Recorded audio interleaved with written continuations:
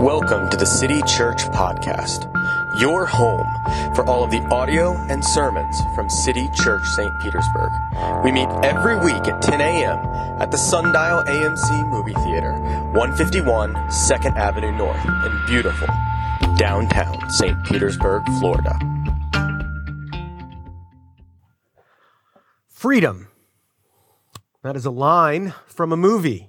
If I were to say it as it was said in the movie, you would all recognize it, but I would also hurt your ears because that is the cry of William Wallace in the movie Braveheart. He is fighting for freedom from the British as a Scotsman. If you haven't seen it, don't worry. It's pretty much just The Patriot on a different continent. They're mostly the same movie, just with different accents and different settings. I bring this up because freedom is such a culturally significant idea to us today. So many things we use freedom to modify. It's an adjective that we stick on to so many things. I mean, just think about it. You have the Freedom Caucus in Washington. There have been rallies at USF St. Petersburg ongoing for the past few weeks for academic freedom. We want freedom of expression, freedom of the press, free to be who we want to be. There are no shortage of things that we want to be free of or that we want for free. But our cultural idea of freedom is not quite the same thing as the way the word is used in the Bible. In our minds, freedom has become for us the sense of radical autonomy. Radical autonomy. I get to choose whatever I want. Freedom is, for me, self-determination. And it has become a blessing and a burden as we have to forge and create our own identities. I can choose who I want to be. And anyone who tries to tell me anything other than that is cutting in on my freedom. And so we feel this tension. While we are free to forge our own identity, we have never been less happy. Professor at New York University, Jonathan Haidt, published an article this week dealing with the rise of self-hatred, of self-loathing. And the article had a lot to say, but one of the things that he pointed to, one of the facts that he pointed out, is the rise of language and technology that has allowed us to create and craft and express our own identity in freedom, has been the root cause of the rise of unhappiness. We can pick who we want to be just about as easily as we all picked a shirt to wear this morning. But with all this self-determination, all this freedom of identity, we're less content than we were even just 10 years ago. And that's not anecdotal. That is measurable. Our freedom has in some ways become for us a curse and a chain. And so we come to the book of Galatians as we've been walking through it. And Paul has been talking throughout this book about freedom. And we're bringing all of our own cultural assumptions into that word. We just do it out of habit, do it out of our default way of thinking. But is that what Paul is getting at? I think you know that I'm going to answer that with a no. Freedom is not the same thing for Paul as our radical self-determination, our radical willingness to just choose whatever we want. And so we have to be careful because Paul's getting at something different. Freedom isn't radical autonomy or self-determination. True Christian freedom is living the identity that God created us to be and has given to us. It's not something we determine or achieve. It is something we receive. And when we begin to live out of that, we get around this trap of unhappiness because we experience the joy that we were created to live in. And so as we read this morning about freedom, that's what I want you to be listening for. How is Paul presenting us a different way of living? And so if you are able, I invite you to stand. I'm going to be reading the first 12 verses of Galatians chapter 5. If you have a Bible, you can read along with me. If not, they'll be on the screen behind me. For freedom, Christ has set us free. Stand firm, therefore, and do not submit again to a yoke of slavery. Look, I, Paul, say to you that if you accept circumcision, Christ will be of no advantage to you. I testify again to every man who accepts circumcision that he is obligated to keep the whole law. You are severed from Christ, you who would be justified by the law. You have fallen away from grace. For through the Spirit, by faith, we ourselves eagerly wait for the hope of righteousness. For in Christ Jesus, neither circumcision nor uncircumcision counts for anything, but only faith working through love. You were running well. Who hindered you from obeying the truth? This persuasion is not from him who calls you. A little leaven leavens up the whole lump. I have confidence in the Lord that you will take no other view, and the one who is troubling you will bear the penalty, whoever he is. But if I, brothers, still preach circumcision, why am I still being persecuted? In that case, the offense of the cross has been removed. I wish those who unsettle you would emasculate themselves. City Church, this is the word of God written nearly 2,000 years ago and intended for us this morning. You may be seated.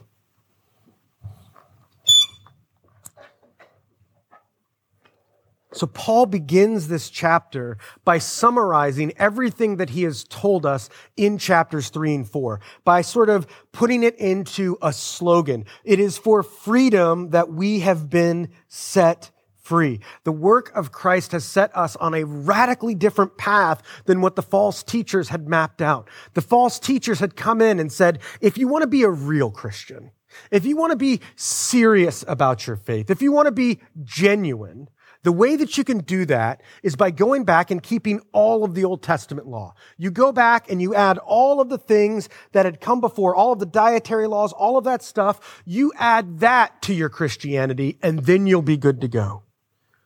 But what Paul says is when they tell you that, what they're trying to do is get you to go back to Egypt. They're trying to get you to put a yoke of slavery on themselves. And he says, listen, church, this is not the way it ought to be. We are not here to just be a religious, rule-keeping club. Paul says, if you accept this, if you begin to go down this path and say, okay, yes, in order to be a good Christian, I need to follow the law. Paul says, be warned, it's not just one or two laws that you have to follow. It's every single one of them.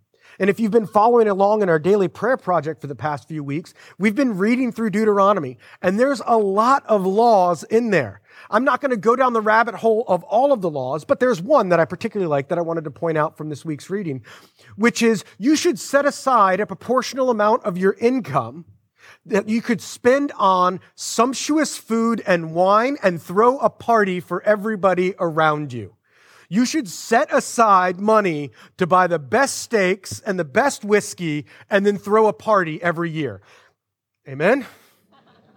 I want to follow that law, but then you get into all the details about whether or not you can wear clothing that has two different types of fabrics in it. That's out.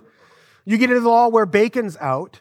You get into the law of clean and unclean, so many of these things, and all of a sudden, if you're trying to prove your Christianity based on how well you can keep the rules, the list of rules will never end.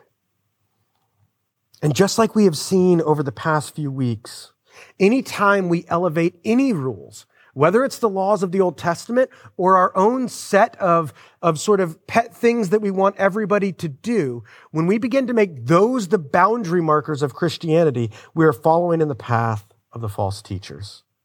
When we make rule keeping, attendance records, giving receipts, the mark of who is or is not a good Christian, we become just like the false teachers. And before you let yourself off the hook, before you go, yes, Justin, I'm glad I'm not like those false teachers. Before you go there, let me give you a couple of signs that you might be submitting to the yoke of the law. I'll give you a couple characteristics and see if we find ourselves in any of these. Touchiness, insecurity, pride, discouragement, and weariness from always keeping up.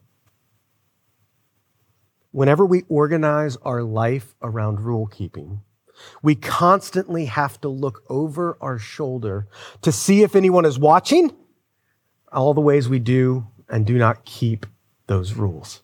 And if you're touchy because you're worried about other people noticing, if you're weary because you feel like you have to keep the mask of rule keeping up at all times, it's because you may have fallen back into this yoke.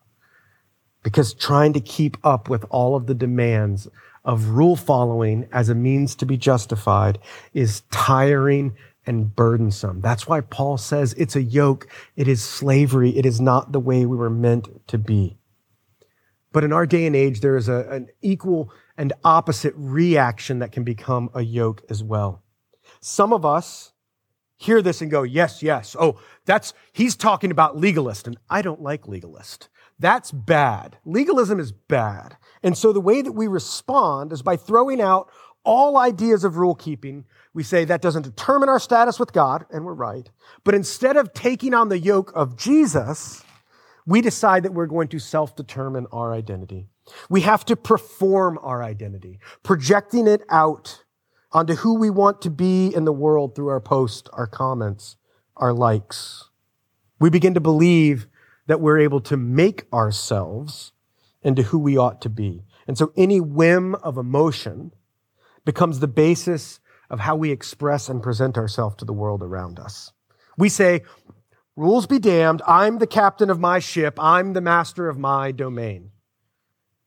And we go in the opposite direction, but this leads to misery as well. As we talked about when I mentioned that Jonathan Haidt article, all of our performative identity making is a treadmill where we fake it until enough people think that we have made it. And it's killing us. But Paul is presenting to us something different, another way that is not the yoke of legalism, that is not the yoke of self-determination. Rather, Christ has made an identity for us. Through his death and resurrection, he has adopted us as the sons and daughters of God. He has freed us from all of the obligations of the law. He has performed the obedience that we need. He has taken the punishment for our sins and our broken failures. And so now we are free to live by that identity. We don't have to go back to the law in order to perform, to measure up. And we don't have to create and project what we want to be. Christian identity can never be achieved through law keeping or through freedom performances. It is something that we receive, and it is something that we rest in. And that's why Paul tells us, stand firm. Don't go back to this yoke. Don't go back to effort and achievement. Jesus paid it all. He sums up his theological argument by reminding us that Jesus did the hard work. And our role is to accept this by faith. Our role is to bask in the truth, the goodness, the beauty of what Jesus has done for us. We are free to wonder at the great love that has been shown to us in the moment of our deepest regret. Pastor John Stott put it this way, and I thought this was really good. True freedom is freedom from my silly little self in order to live responsibly in love for God or others. And so Paul reminds us of how futile it is when we accept law-keeping and rule-following as a way to determine who we are. And so he starts verse 2 then with something that all of us as parents, if you have parents, if you are a parent, this is something that you probably have developed. I don't know what it is in your family, but when I say the combination of words, hey guys, it's normally because something has gone off the rails. Normally those words are punctuated differently. Like perhaps it's, hey guys, or maybe it's, hey guys, I have 3 sons if you don't know. And it's sort of this word of, would you please pay attention to me? Might normally have to do with them using our couch as a jungle gym. It might have to do with them tuning the world out with noise-canceling headphones. It could be a number of things, but hey guys is my normal way of getting their attention. Paul says, look, right? Look, listen, pay attention, you guys. If you submit yourself to circumcision, Christ is of no benefit to you. That's strong language. That's not the strongest language Paul's going to use. We'll get to that because it's going to get wild, you guys. But before we even get there, Paul says, listen, if you are trying to keep the law, if you are trying to make the status of your relationship with God based on how well you are following the rules, Christ doesn't matter to you. Christian church, if you are trying to make your status with God based on how well you keep any set of rules, whether it's rules from the Old Testament, rules from the church you grew up in, rules that you particularly have cherry-picked from, if you try to make that the basis of your status with God, Jesus doesn't matter. That's a pretty big deal. If you go back to the way of thinking that says, I need to follow the rules, then Jesus is completely useless to you. Because Paul says if you're going to follow the law, you have to follow every jot and tittle, and you can't do that. You can't do that. And so he says, listen, Jesus is of no benefit to you if you keep following the rules. And that's the whole point. You don't have to keep all of these rules. You don't have to follow all of these laws. Because our justification, our status with God is wholly won by Jesus himself. He has already done the work. He has already put in the effort so that we don't have to. And when we rest in him, the work of Jesus becomes a benefit to us. It becomes the way that we are accepted before God. But when we try to add something to that, we look at Jesus, we look at the cross and go, well, that's good, but I think I could help that out. I think I could move that ball down the field. I think that I could add to what Jesus has done. Now, most of you who are here, who have been here, who are, City Church every week, dyed in the wool, I'm pretty sure not a one of you would ever say out loud, I could add to the work of Jesus. I know you. You're better than that. Or at least you know better than to say that out loud. But in effect, when we try to prove our worth and value to God and to the Christian community through our rule following, we are saying, I think I could add to what Jesus has done. I think I could improve on that. I think I could get him to do a little bit better. And Paul says, this is not the way it works. Our only hope is in the righteousness that is to come. And this hope isn't the sort of wishy-washy hope that you and I the way that we use hope. Like I hope I see snow in the mountains this week, right? That's my wish. That's what I desire. I really hope it comes true. But for Paul, hope is something different. Hope is the settled belief that because of the resurrection of Jesus, the future is going to be different than the past.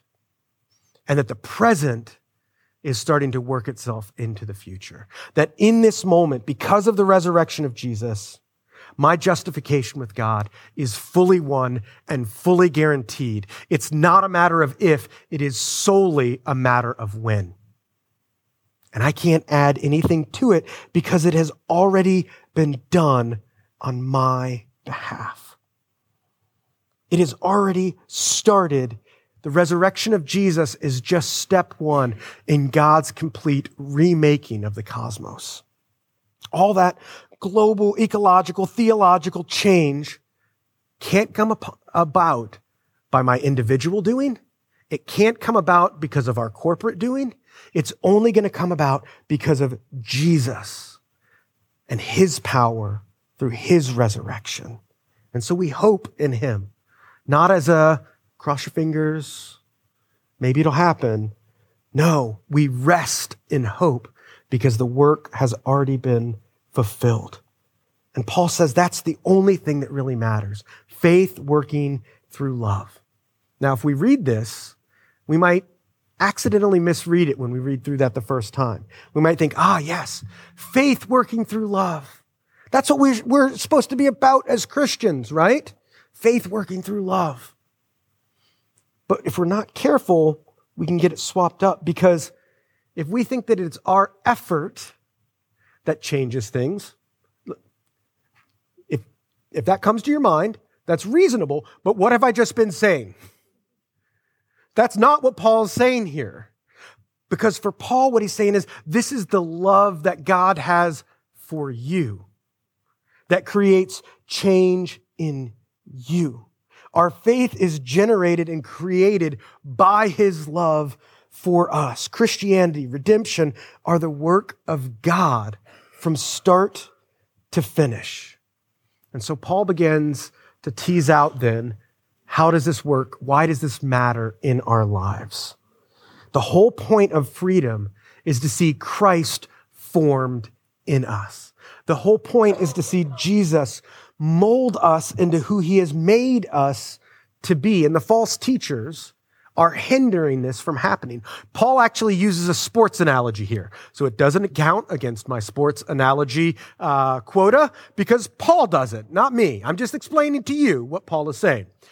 Because races in the time in the ancient Near East didn't happen like we imagine them. When we think of track and field, we think of the oval track, and everybody's kind of running around the certain number of laps around the circle. Well, in this time, the sort of Roman races would be, okay, everybody starts at this line, and you're going to run to that pole, and you're going to touch that pole, and then you're going to run back. So the start line is the finish line. You just go touch the pole, and then you come back. First one back wins. And so what Paul says, when he says they're hindering them, he says that they're cutting them off, that you are jumping in front of somebody and tripping them up. That's what the false teachers are doing. Paul says, who has hindered you? Who has tripped you up and cut you off from the good news of the gospel? All of the law keeping is nothing but passing interference for the gospel. It's nothing but an interruption of what should be happening. Now, to put it another way, last week we all had to deal with the traffic from the Grand Prix. You had to hear for the weeks leading up to it, hey, parking's different for church. Use this garage, not that garage. Maybe get here a little early.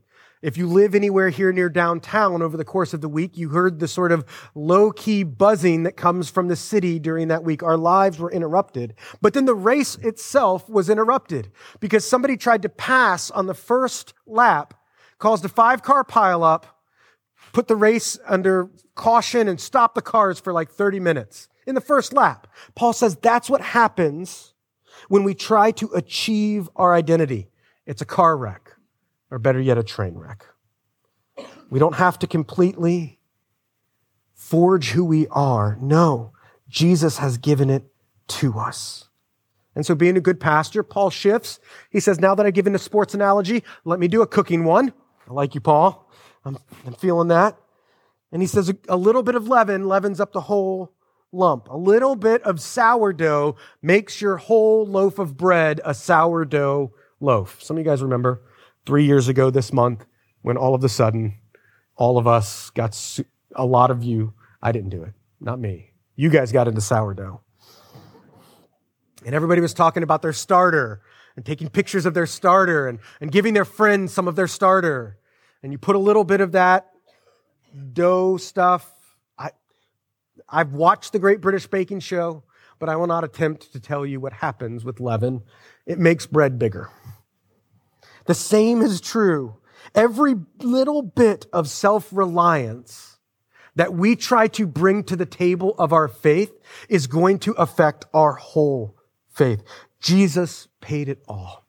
And Paul's confident that the Galatians are going to be able to see that, and we're going to be able to see it. But Paul calls down some pretty serious judgment on the false teachers. First, he says that whoever is tripping you up, whoever is trying to distract you from the radical free grace of Jesus will bear the penalty for it themselves. They're going to have to pay for this because that's what the law makes us do. Whenever we try to be justified by the law, we have to bear the penalty of the law. And so Paul says basically about these false teachers, they're going to get what they have coming. They're going to be judged by the law that they're trying to judge everyone else by. And then Paul sort of makes the gruesome point there in verse 12. If you are relying on circumcision to be your justification before God, I wish you would use the knife a little more.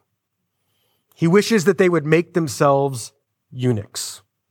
And our translations and myself are trying to be a little bit delicate, but Paul is using violent and bloody language here for what he wishes these false teachers would do. But here's the thing. Jesus has already paid the penalty for us. We don't have to bear the penalty. Jesus has already been cut off from the people of Israel and the land of the living for us. He took it on himself on the cross. He accomplished all that we need. And so our call is not to do this morning, is to rest in him, to see him formed in our lives through meditating on how radically free his grace is. Let's not be foolish. Let's not be foolish enough to think that any of our accomplishments, any of our achievements can add anything to it. We're free to just love him and receive his love for us, to take his yoke on us, for his yoke is easy and his burden is light. And so, City Church, this morning, let us leave beside all of the ways that we have to forge and achieve. Let's leave aside all of the ways that we try to prove our status before God. And let's just rest in him. Let us love and sing and wonder at what he has fully done for us. Let's pray.